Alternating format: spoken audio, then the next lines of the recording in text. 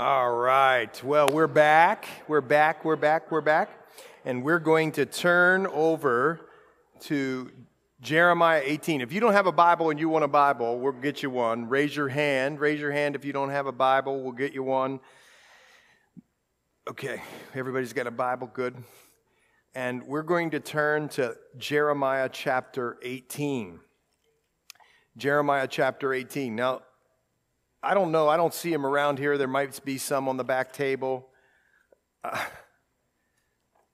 have my chicken scratch little chart for you. And if you have this chicken scratch, I can't even talk. If you have that chart, it might make things a little easier, but if not, that's okay too. You'll be along. We're in the book of Jeremiah, and we know that Jeremiah was one who prophesied during these kings' times of ruling over the southern kingdom of Judah. Okay, and if you need that story, well, we got to go back a couple hundred years, but we won't do that tonight. But the nation of Israel split into two kingdoms, Israel and Judah. Israel's the northern kingdom.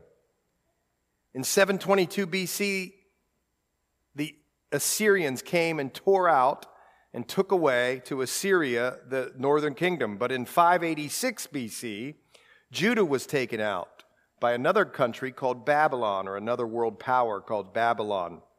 That's 586 BC. I always say, the Reynolds make fun of me at their house. I know they do it because they told me, how can you understand the Bible unless you understand 586 BC? I don't think you can. And they always say it and make fun. It's really funny. I love it. That's my love language, by the way. But anyway, so they do that. So 586 BC, remember that number, because that's really kind of what the Old Testament that's one of the stars in the sky that you can orient yourself when you're reading the Old Testament. It's 722 BC when the northern kingdom was taken out by a world power called Assyria.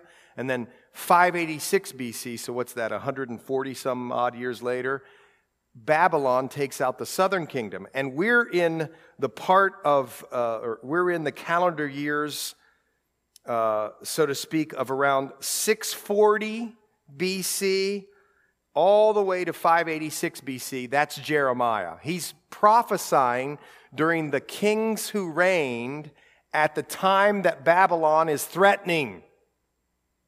And that's important for this whole story. And God has told the southern kingdom, Judah, I'm going to unleash judgment against you. A country from the north, Babylon, is going to come and break you to pieces. That's what the Lord has said. And we're going to examine a little bit of that here tonight. So here's what we're going to do. We're going to read chapter 18 of the book of Jeremiah. And then we'll talk about it. We're going to come face to face with one of the attributes of God tonight. In Esther, we came face to face with the providence of God, God providing for his people. And we saw in Esther, I always just can't believe it, God provided for his people through the insomnia of a king who was against them. And God provided through the choice of that king choosing a certain book off his bookshelf during insomnia. And so that's for another day, but that's the providence of God. And tonight we're going to come face to face with the sovereignty of God. So let's read it. Chapter 18 of the book of Jeremiah. It's in the Old Testament. Starting in verse 1, here's the word of the Lord. The word which came to Jeremiah from the Lord, saying, arise and go down to the potter's house, and there I will cause you to hear my words. Then I went down to the potter's house, and there he was, making something at the wheel. And the vessel that he made of clay was marred in the hand of the potter. So he made it again into another vessel, as it seemed good to the potter to make. Then the word of the Lord came to me, saying, O house of Israel, how can I not do with you as this potter? says the Lord. Look, as the clay is in the potter's hand, so are you in my hand, O house of Israel.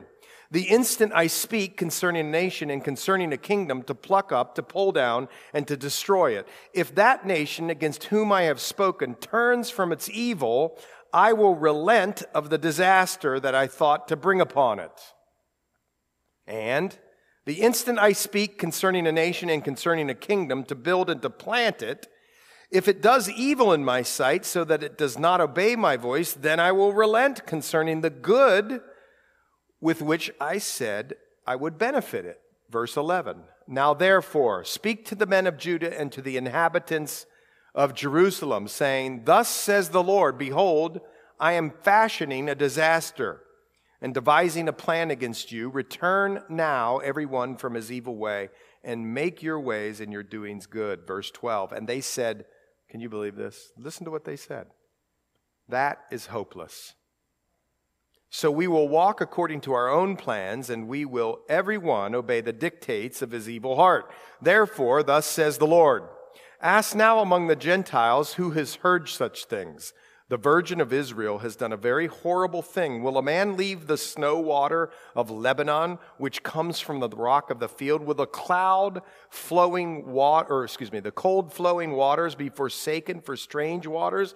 Because my people have forgotten me. They have burned incense to worthless idols, and they have caused themselves to stumble in their ways from the ancient paths to walk in pathways and not on a highway. To make their land desolate and a perpetual hissing, everyone who passes by it will be astonished and shake his head. I will scatter them as with an east wind before the enemy. I will show them the back and not the face in the day of their calamity. Then they said, verse 18, Come and let us devise plans against Jeremiah.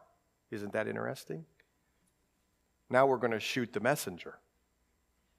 For the law shall not perish from the priest, nor counsel from the wise, nor the word from the prophet. Come and let us attack him with the tongue, and let us not give heed to any of his words. Now watch this. Give heed to me, O Lord, and listen to the voice of those who contend with me. It's as if now Jeremiah is praying an imprecatory prayer. Who here has heard of an imprecatory psalm? Okay, good. Good, because you taught one. That's good you know that. That's good.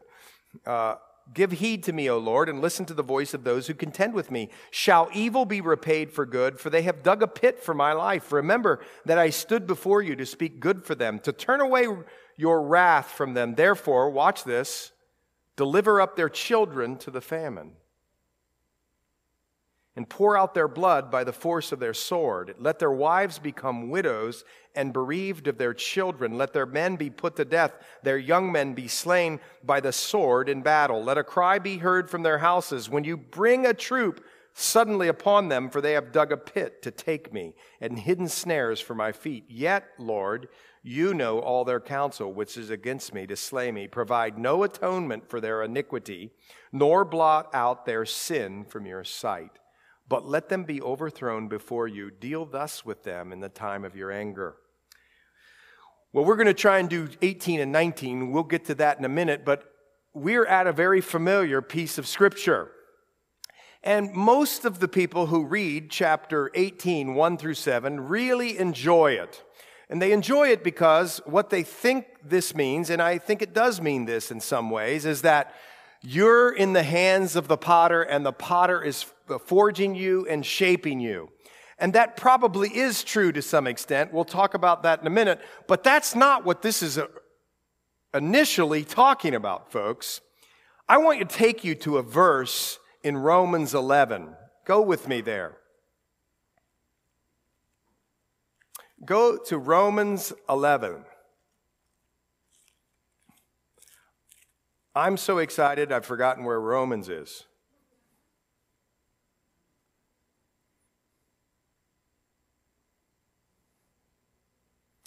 We're talking about Israel's rejection of the Lord here, or Paul is. How about this? Verse 22. This isn't something you stick up on the refrigerator much. or I do. Therefore, consider the goodness and severity of God. On those who fell, severity, but toward you, goodness, if you continue in his goodness. Otherwise, you will also be cut off. There's other verses that you could look at that maybe, well, you do know them, I'm sure. In 1 Corinthians 5:11, it says we know what it means to fear the Lord. In Hebrews 10:31, it says it's a fearful thing to fall into the hands of the living God. Let that one sit there for a minute. It's a fearful thing to fall into the hands of the living God. Hebrews 12:29, God is a consuming fire. So let's examine this for a minute. There is this thing in God that's severe. We've read it. And the severity of God is with the goodness of God, and they're not mutually exclusive. Do you see that? There's an attribute of God that's severe. There's an attribute of God that's good. There's an attribute of God that's just or justice, love. You get what I'm saying here? And God always and only acts according to his attributes perfectly. Got it? Now, why did I take you there? Because, see, in the context of Jeremiah 18, it's a scary thing to find yourself on the potter's wheel.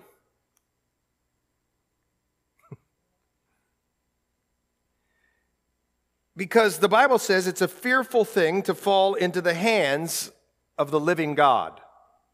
Now let's break this down a little bit. The word, verse 1, which came to Jeremiah from the Lord. Remember, Jeremiah is like a scrapbook of his different ministry events during this time that he's ministering to Judah as Babylon is threatening. Got it? So it's not always in chronological order, but here now, the Lord is going to ask him to do something. I got a fly up here bothering me. Something that is interesting here. He's going to do kind of a 3-act drama here in the next 3 chapters. And in the first chapter, what the Lord says is, hey, Jeremiah, I want you to get up out of your house and I want you to go down to the potter's house. It seems like it must be that he knows and understands where this place is. And he's going to go down to the potter's house, and there I'm going to cause you to hear some words. God's going to prophesy, listen to this, to Jeremiah at the potter's wheel or at the potter's house. In an archaeological companion to the book of Jeremiah, a guy named Philip J. King describes what these potter's shops were like. He says this: associated with a potter's workshop were the potter's wheel, that's the first thing, a space for treading. They had to actually ride a bike to get the wheel to turn. Treading. A space to do that. A kiln, something to fire the pottery with, right? To make it strong, etc. A field where they actually stored the vessels. Then this is his words, not mine. A dump for the discards. Do you get that? A dump for the things that they're going to discard. And a source for water, either a cistern or a stream. And another guy comments within this book, the potters were living and working near the clay sources and where water was available. They needed a lot of space. And apparently, listen, this Jeremiah knew where this particular potter was. He said, go down to the potter's house, the Lord says, and I'm going to cause you to hear my words. Just, I get it, and we'll talk about this in prayer. But let's not just put God in a box, folks. I mean, God's not just going to talk to you in your prayer closet. I mean, have you, in your own personal walk with the Lord, had the Lord speak to you at a place, in a time, and say something or indicate something to you, and you're just like, huh? Maybe, at a game or at a meeting or something. God is not in a box. And here, he says, go down to the potter's house, and I'm going to actually reveal myself to you, and I'm going to give you the words that I want you to tell to this southern nation. So I go down to the potter's house, obedience. And there he was making something at the wheel. The potter's making something at the wheel. And the vessel that he made of clay, look at this, was marred. There was an imperfection. Something got into the clay and the wetness. By the way, folks, what does the Bible tell us in Genesis 2 what we're made out of? We're made out of the dust. Where does the Bible tell us in Genesis 3 where we're going to return? To the dust. But here, this clay was marred in the hand of the potter. And this is really interesting. Now think about this. Who's in charge at the potter's house over the clay? The potter is. And there's no way, no how that the pottery would ever say, I want you to make me this. You get it? And there's no way, no how that the pottery would ever say to the potter, I want to go there, and I want to look like this, and I want to have that, and I want to do this. No, what the pottery does is it's fashioned by the hands of the potter. As it's, watch this. As it's going round and round and round and round, and the only person or the only one in charge of whether the merry-go-round of pottery stops is the potter himself. And here in the context of southern Israel or Judah, it's good but severe to be on the wheel. Here's what I mean. So he made it again into another vessel as it seemed good to the potter to make. You see, it was totally up to the potter what to do with that pottery. There was some imperfection in it. Didn't like the imperfection. He just, popped it down somewhere else.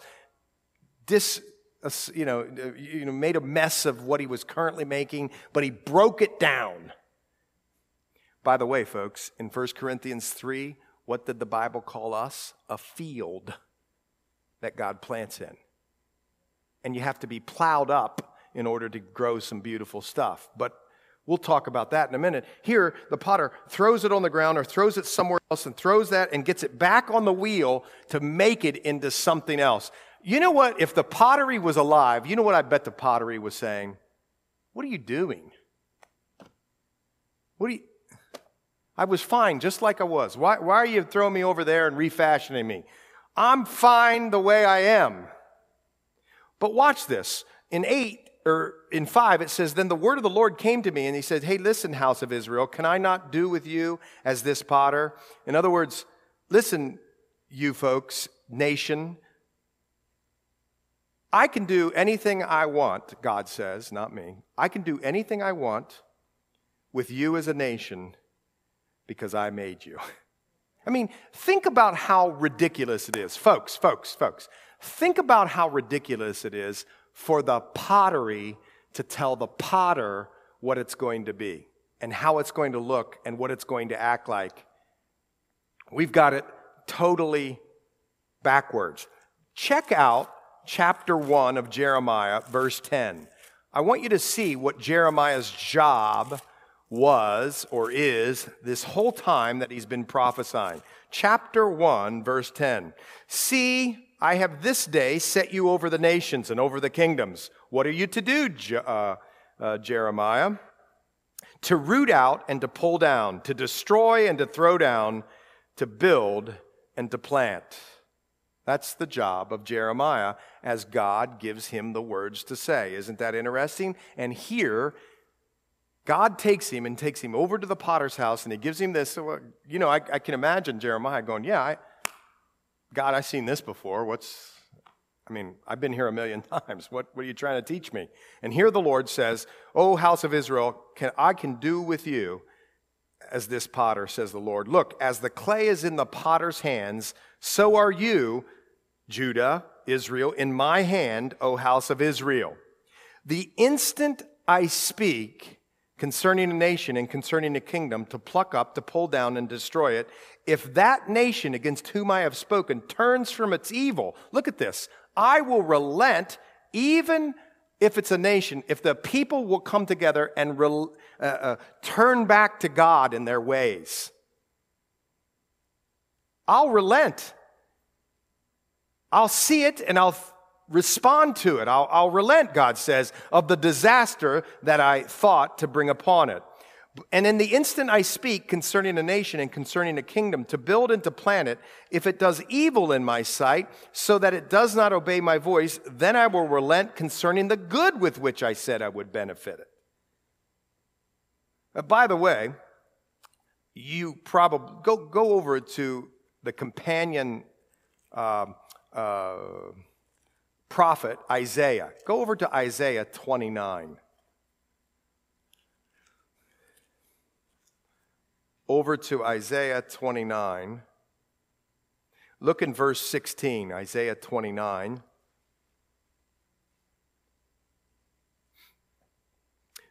Isaiah has been talking to God about these things, and God brings him to this place. Surely you have things turned around.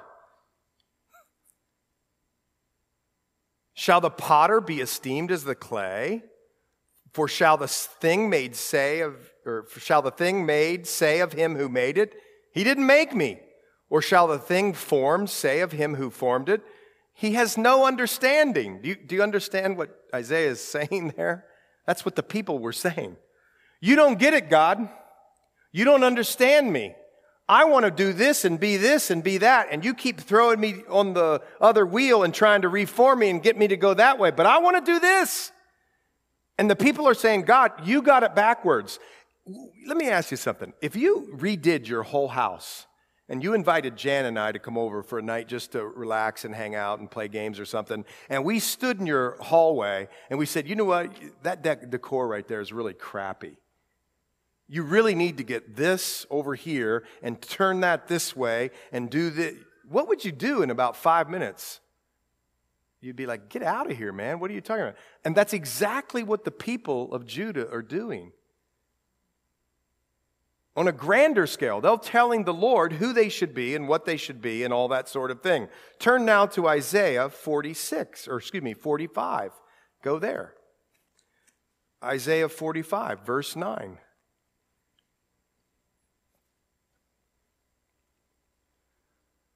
Woe to him who strives with his maker. Let the potsherd strive with the potsherds of the earth. Shall the clay say to him who forms it, what are you making? Or shall your handiwork say he has no hands? Woe to him who says to his father, what are you begetting? Or the woman, what have you brought forth?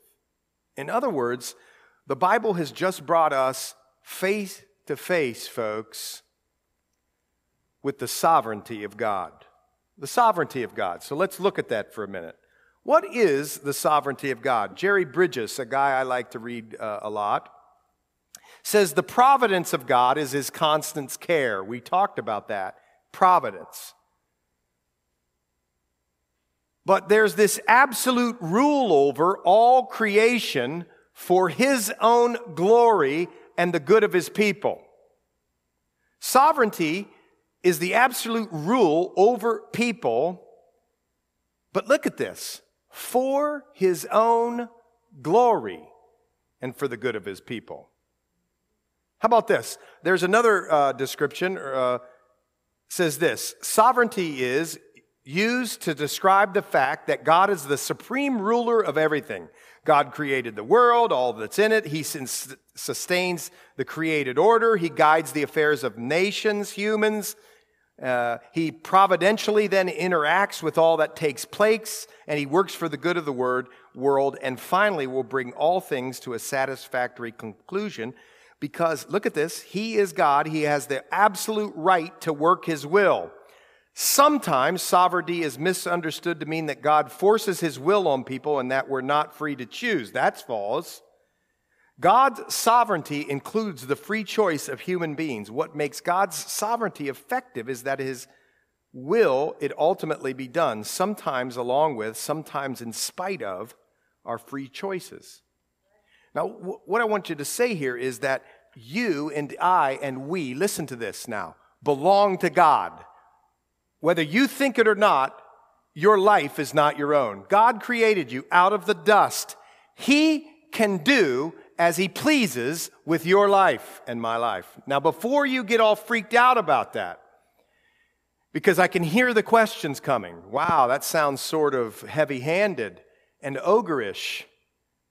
Then you don't understand all of the attributes of God, because God only always acts according to His attributes. And what's one of His attributes? Justice. God is perfectly just and judge. What's another one of His attributes? He's loving.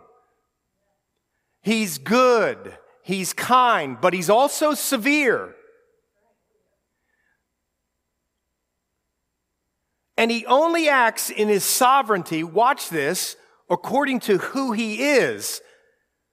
Because when people start to read, God owns my life or is the creator of my life and can do with it what they will, they kind of shirk back from that.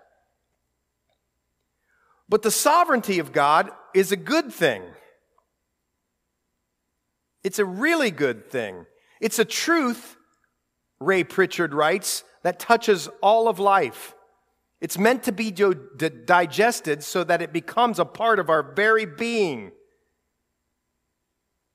Let's say this. It's a humbling doctrine, he says. Isn't it a humbling doctrine? Because, look, folks, weren't you taught when you were a kid? I was taught this. You got to be the captain of your own ship.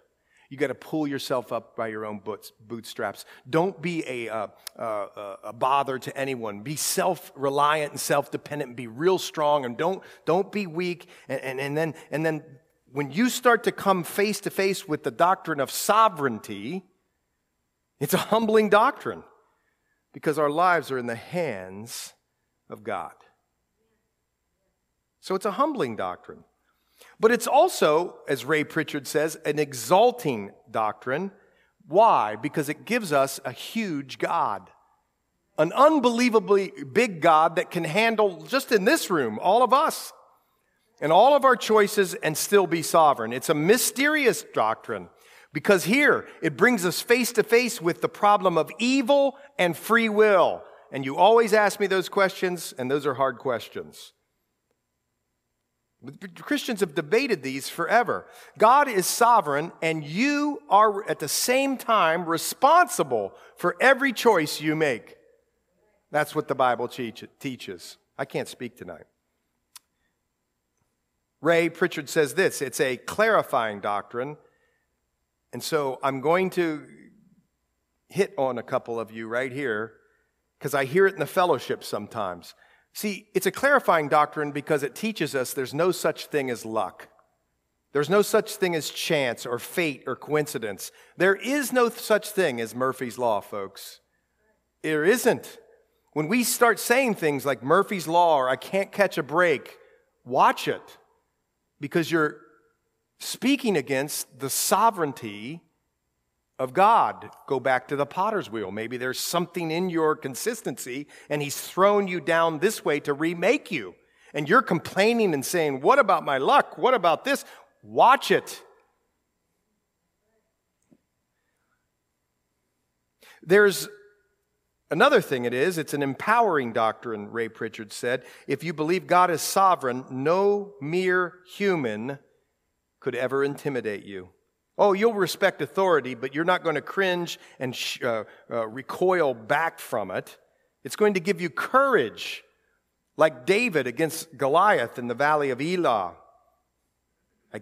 He says, I come to you in the name of God of Israel. Here's what another writer has said. God is free to do all that He wills. God is able to do all that He wills. God cannot be successfully opposed.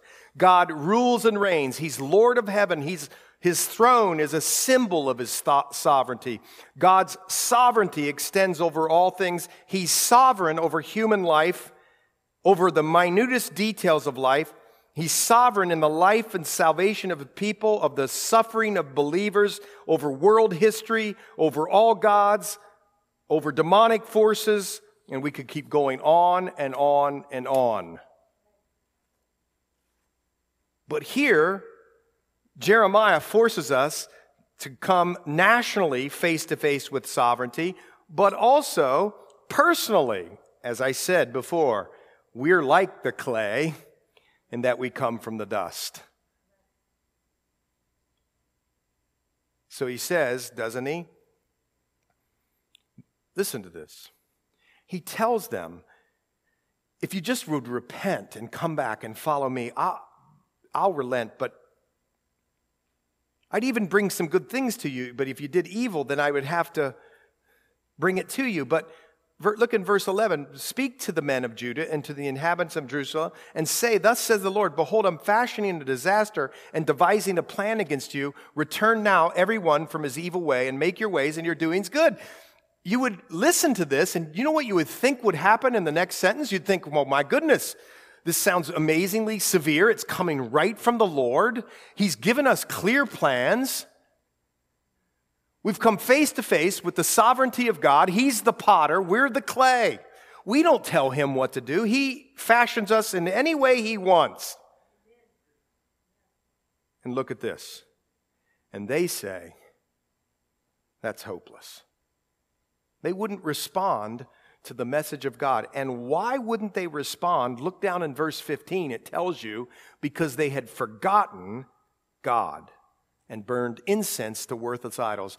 They had forgotten God. Now, folks, I don't mean to sound like an old, curmudgeonly old man. But our nation has forgotten God.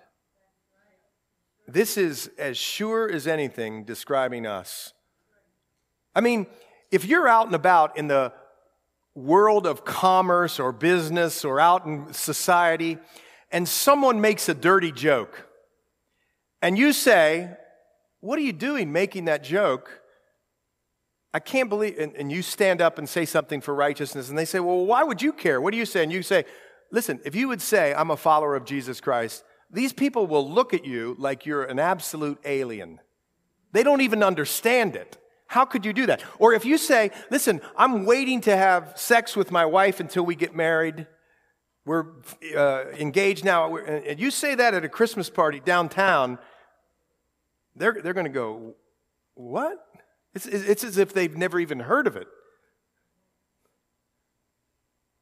Or, you know, integrity in business or whatever. I'm just making up a few things. Folks, we have totally forgotten God.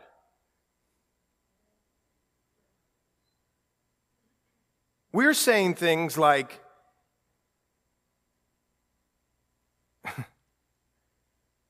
it's okay to not follow the way in which you've set up family life, God. Love is love. And love is love. God's love is God's love. But what he says is what's true and right, not what we say. In all those ways, we're like the clay telling the potter coming into the house and redecorating because we know better than you, Lord. And there's no way. And there's no way. He says it's just silly. Who has heard of such things, he says. The Virgin of Israel has done this horrible thing? Will a man leave the clear, beautiful, up in the mountain water that comes from the rock of the field and come down and drink, muddy water or something? Or would the cold flowing waters be forsaken for weird, strange, gross water? No. That's what we do when we, the clay, whether as a nation or as a person, tell him what we're going to do. We settle, look, you still get water, but you get the junky water. The water that's going to have the bacteria and the mud and the junk in it. That's what you get. When God's got the clear, pure water for you, the abundant life, we settle for the sewage life and think it's wonderful. We tell him what we're going to do. They've burned incense, it says, and they've caused themselves to stumble from the ancient paths to walk in the ways and not on a highway. Now, that's a very interesting reference to Isaiah 35, verse 8, which talks about the highway of holiness. God's got this way that he wants you and I and we as Christians to walk, and he's told you right here that the safest and best way is to walk in his ways. It's a high way to walk. But if you want to do your own thing, you're going to get off on all the off-ramps of the highway. You're going to run into major problems.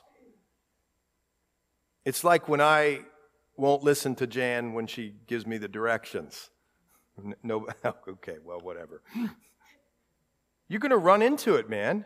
To make their land desolate and a perpetual hissing. Everyone who passed by it is going to be astonished and shake his head. I will scatter them as with an east wind before the enemy. I'm going to show them the back and not the face. Can you believe that? That's what the Lord says. I'm not even going to look at them. I'm going to turn my back when the Babylonians come, and I'm not even going to pay attention. That's what's going to happen. It's going to be a day of calamity. Well, then they say, come and let us devise plans against Jeremiah. Isn't this fascinating? Did you notice? That he's come with some other people? He's come with some of the leaders here, the priests and those sorts of things to go to the potter's house, and they now say, come and let us devise plans. You know, one mark, we talked about this. This goes really along with 1 Corinthians 3. It's interesting.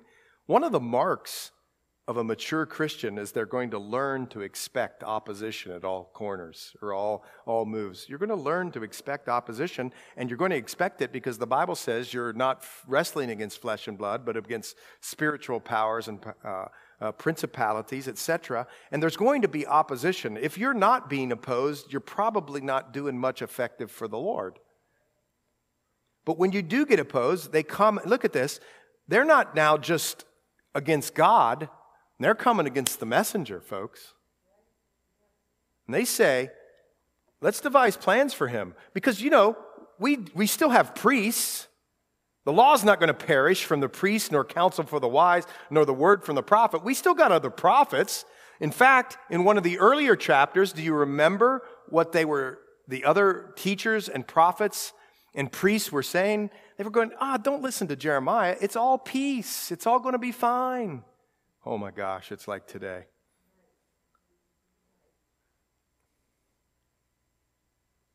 We got, listen. We got tons of churches that'll just tell you about the grace of God all the time, the grace of God all the time, the love of God all the time. And I love grace, and you love grace, and we love love. But the Bible says there's more than that to God. And one of the things he is he's just, and he's going to come back, and he's going to judge. And we need to be prepared for that. Not just peace all the time. Well, come and let us devise plans in him. Come and let us attack him with the tongue, and let us not give heed to any of his words. Give heed to me, O Lord. Here comes the imprecatory prayer. And listen to the voice of those who contend. Shall evil be repaid? Remember that I stood before you to speak good for them, to turn away your wrath. Deliver up their children to the famine and pour out their blood by the force of the sword. Let their wives become widows and bereaved of their children. Let their men be put to death, etc. Let a cry be heard from their houses when you bring a troop suddenly upon them. They've dug a pit to take me and hidden snares for my feet. Yet, Lord, you know all their counsel, which is against me to slay me. Provide no atonement for their iniquity, nor blot out their sin from your sight. It's an imprecatory psalm. It's an imprecatory prayer. What he's doing here is he's pleading the justice and the protection and the wrath of God in an appropriate way most of times, although Jeremiah, quite frankly, right here seems like he's crossed over the line when he's talking about delivering up their children. But there's these imprecatory psalms, and now there's this imprecatory prayer here from Jeremiah in which they're not really into vindictiveness, but they're into the justice of the Lord. See, you know this, right? There's unrighteous and righteous anger, right? Do you know it's okay to be angry about some things? We're to hate what God hates. Like abortion, folks. Come on now. Come on. If you're being intellectually honest, come on. Another little body. And God stands up for the oppressed and the downtrodden and the ones who are vulnerable. And yet, we haven't stood up for them. We're to hate evil. But then there's unrighteous anger. That's when we want to get back and strike and take matters into our own hands and make the penalty ourselves, or give the penalty ourselves and let instead of leaving it to God. We want to seek to destroy the offender in the whole process of this unrighteous anger. When that righteous anger just sort of turns the matter over to God and seeks to help the ones who have been offended. That's our goal. And here, it seems like this imprecatory prayer that Jeremiah makes is sort of in that way. He understands that God is perfectly just. And you say, well, wait a minute, this has been really rough. Well, then read the next chapter. Because it's put in here to show you how God acts in conformity with all of his attributes. And here it goes. Thus says the Lord, verse 1, go and get a potter's earthen flask. You know what he's told him to do? Go back to the potter's house. We got more lessons. Go back to the potter's house. And as one commentator has put it, this chapter is sort of the story of Jeremiah's trip to the dump. Watch this. Go and get the potter's earthen flask. This was a kind of flask. The reason we know this is because it's a certain Hebrew word here. I can't pronounce the word. It's like bakbak. And it's sort of a round pitcher, and then it gets real slender in the neck and kind of comes over, and then it has a handle on it, and it was made to pour water.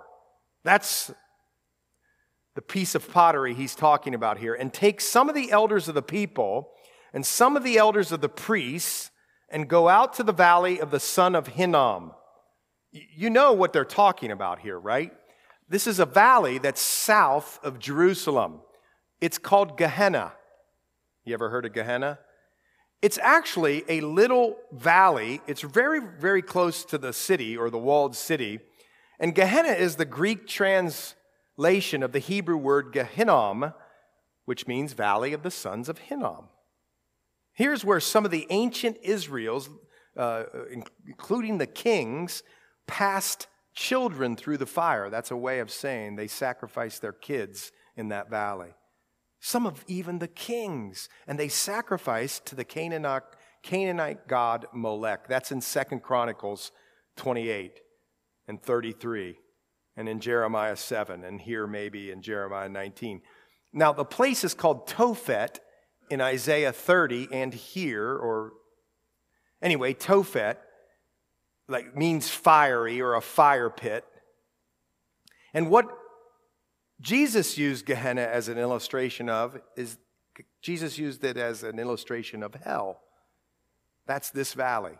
That's what we're talking about right here. So watch this. So he takes some of the elders of the people and some of the elders of the priests. Remember, Jeremiah is from the priestly families.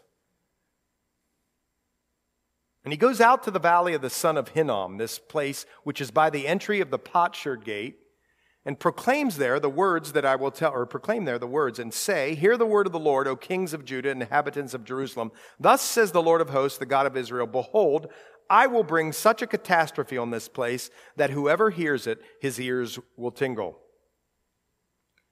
And in other words, by the way, they're going to be in fear.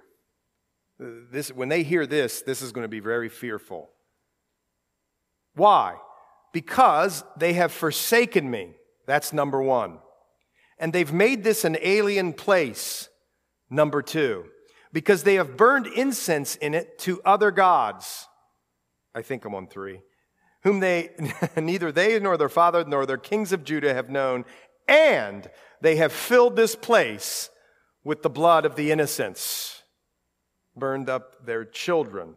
They have also built, that's 4, I think, they built high places to Baal to burn their sons with fire for burnt offerings, which I didn't command or speak, nor did it come into my mind. Therefore, behold, the days are coming, says the Lord, that this place shall no more be called a fire pit or Tophet or the valley of the son of Hinnom, but it's going to be called the valley of slaughter. The valley of slaughter. And I will make void the counsel of Judah and Jerusalem in this place, and I will cause them to fall by the sword before their enemies, and by the hands of those who seek their lives, their corpses. I will give as meat for the birds of the heaven and for the beasts of the earth. I will make this city desolate and a hissing. Everyone who passes by it's going to be absolutely astonished. I put absolutely.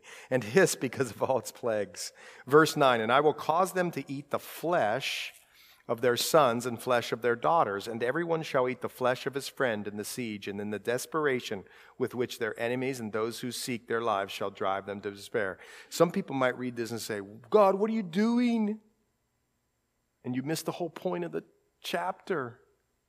See, you might have read chapter 18 and said, my goodness, is that heavy-handed?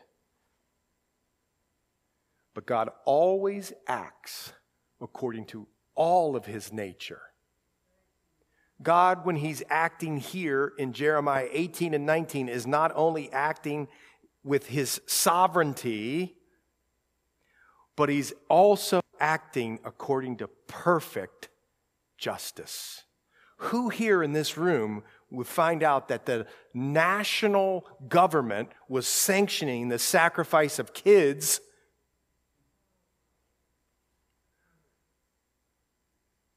wouldn't stand up and say, that nation deserves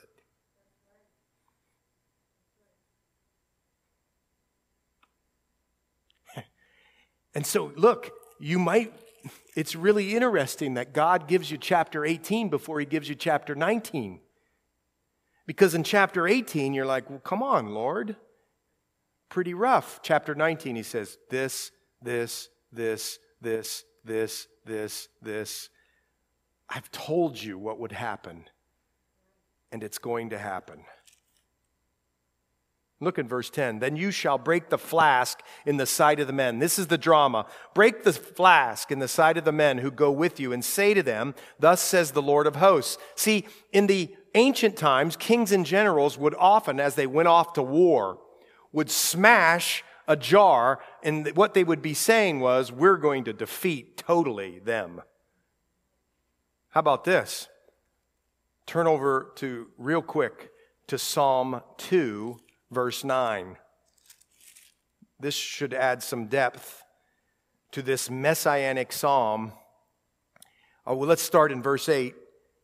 The Messiah sort of speaking here. Ask of me, and I will give you, verse 8, the nations for your inheritance and the ends of the earth for your possession. Look at verse 9. You shall break them with a rod of iron. You shall dash them to pieces like a potter's vessel. And that's what they do here. They break the flask in the sight of the men who go with them. Now think about it. If you're the men who are going with him, you ain't happy with Jeremiah. Are you getting it?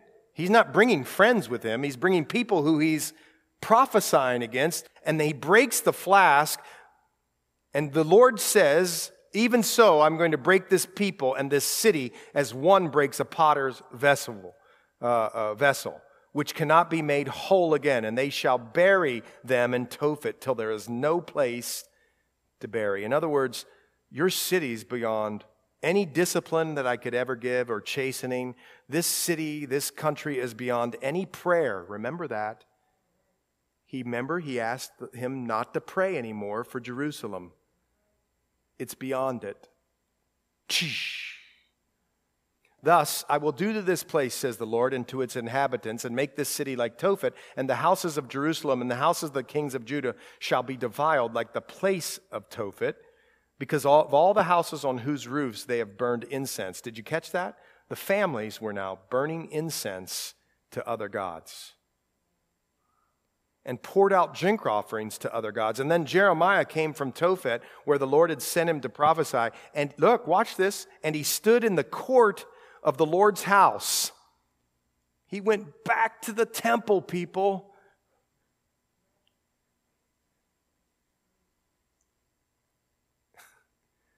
I mean, who here likes conflict? I hate conflict. I'm in it all the time. I'm like, Lord, get me out of it. I don't want to be in it. This guy, conflict. Oh, Lord, I just threw the flask on the ground. Can I go home and watch the Pirates, please? Well, that'd be distressful. How about somebody else? But can I just relax for a little bit? No, I want you to actually now go to the court of the temple again. And here's what I want you to say. And say to all the people, thus says the Lord of hosts, the God of Israel, behold, I will bring on this city and on all her towns all the doom that I have pronounced against it. Because, watch this. They have stiffened their necks that they may not hear my words. I want you to see something. When the clay becomes hard and brittle, it's over. Watch. But as long as it's on the wheel, it has a chance. Because he can still sprinkle the water, he can push, wreck it again, but reform it. But if you've gone past a certain spot, it's over.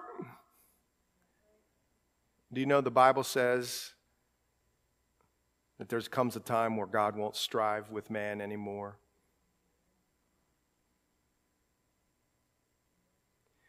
1 John 5:16 says there is actually a sin unto death, folks. They've stiffened their necks that they might not hear my words.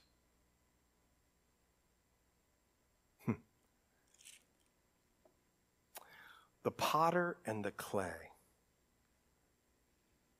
He has brought us tonight face to face. And he does for anybody who reads chapter 18. He brings you face to face with his sovereignty.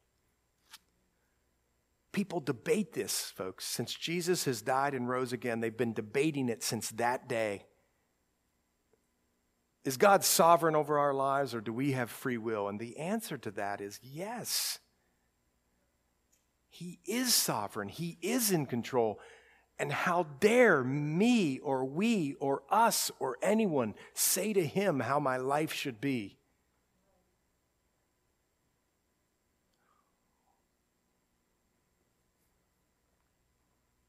Because we know this. He's building something great into us. Just turn with me to 2 Peter chapter 1.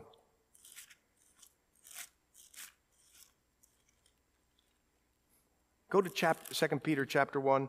Look in verse 3. Blessed be the God and Father of our Lord Jesus Christ, the Father of mercies and God of all comfort, who comforts us in all our tribulation with the comfort. Wait a minute. It's 1 Corinthians. Am I in Corinthians? Yeah, I'm in Corinthians. I'm not in Peter. Oh my goodness. I'm like, what? That ain't it. Sorry. Grace and peace be multiplied you. I'm reading in verse 2. In the knowledge of God and of Jesus our Lord, as his divine power has given to us all things that pertain to life and godliness, through the knowledge of him who called us by glory and virtue. Verse 4. By which have been given to us exceedingly great and precious promises, that through these you may be partakers of the divine nature, having escaped the corruption that's in the world through lust. Those scriptures are unbelievably staggering, but watch this. But also for this very reason, give all diligence. Add to your faith virtue, to virtue knowledge, to knowledge self-control, to self-control perseverance, to perseverance godliness, to godliness brotherly kindness, and to brotherly kindness love. For if these things are yours and abound, you will be neither barren nor unfruitful in the knowledge of our Lord Jesus Christ. Now watch, and we'll close. God is building into your life, folks.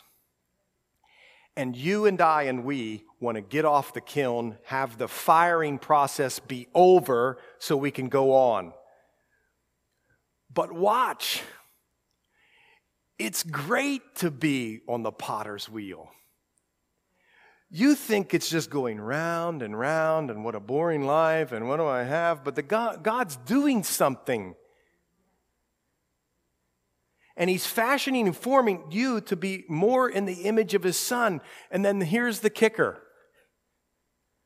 As you're on the wheel and you're being fashioned, how does the potter make contact with you? With your hands. And you say, I don't really like sovereignty. It just sounds so severe. Well, all you have to do is look at the hands of the potter, and there's scars in them. He's saying, I love you. And I'm fashioning you with these hands that have gone through everything for you. It's only for your best. So when you're tempted to reject God's sovereignty, and oh, by the way, none of us in this room reject God's sovereignty very often. Do you know how I know that? Because you pray. And you would only pray if you thought He could do anything, and that's His sovereignty.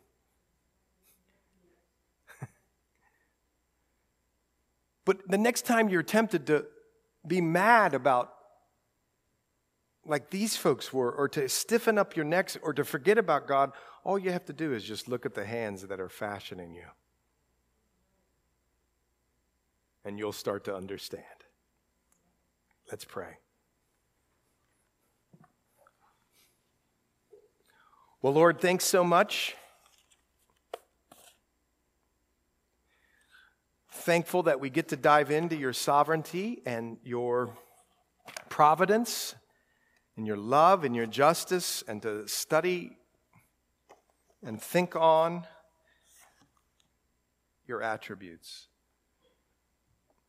And Lord, as we move out this week and go forward, there are going to be people who think we're aliens and upside down,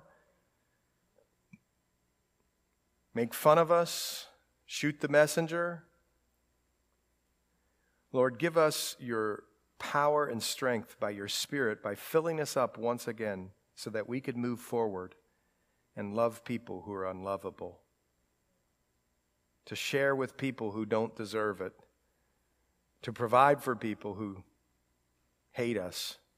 Lord, we're going to need your strength and your power living in and through us to do it. Help us in these ways. In Jesus' name we pray. Amen.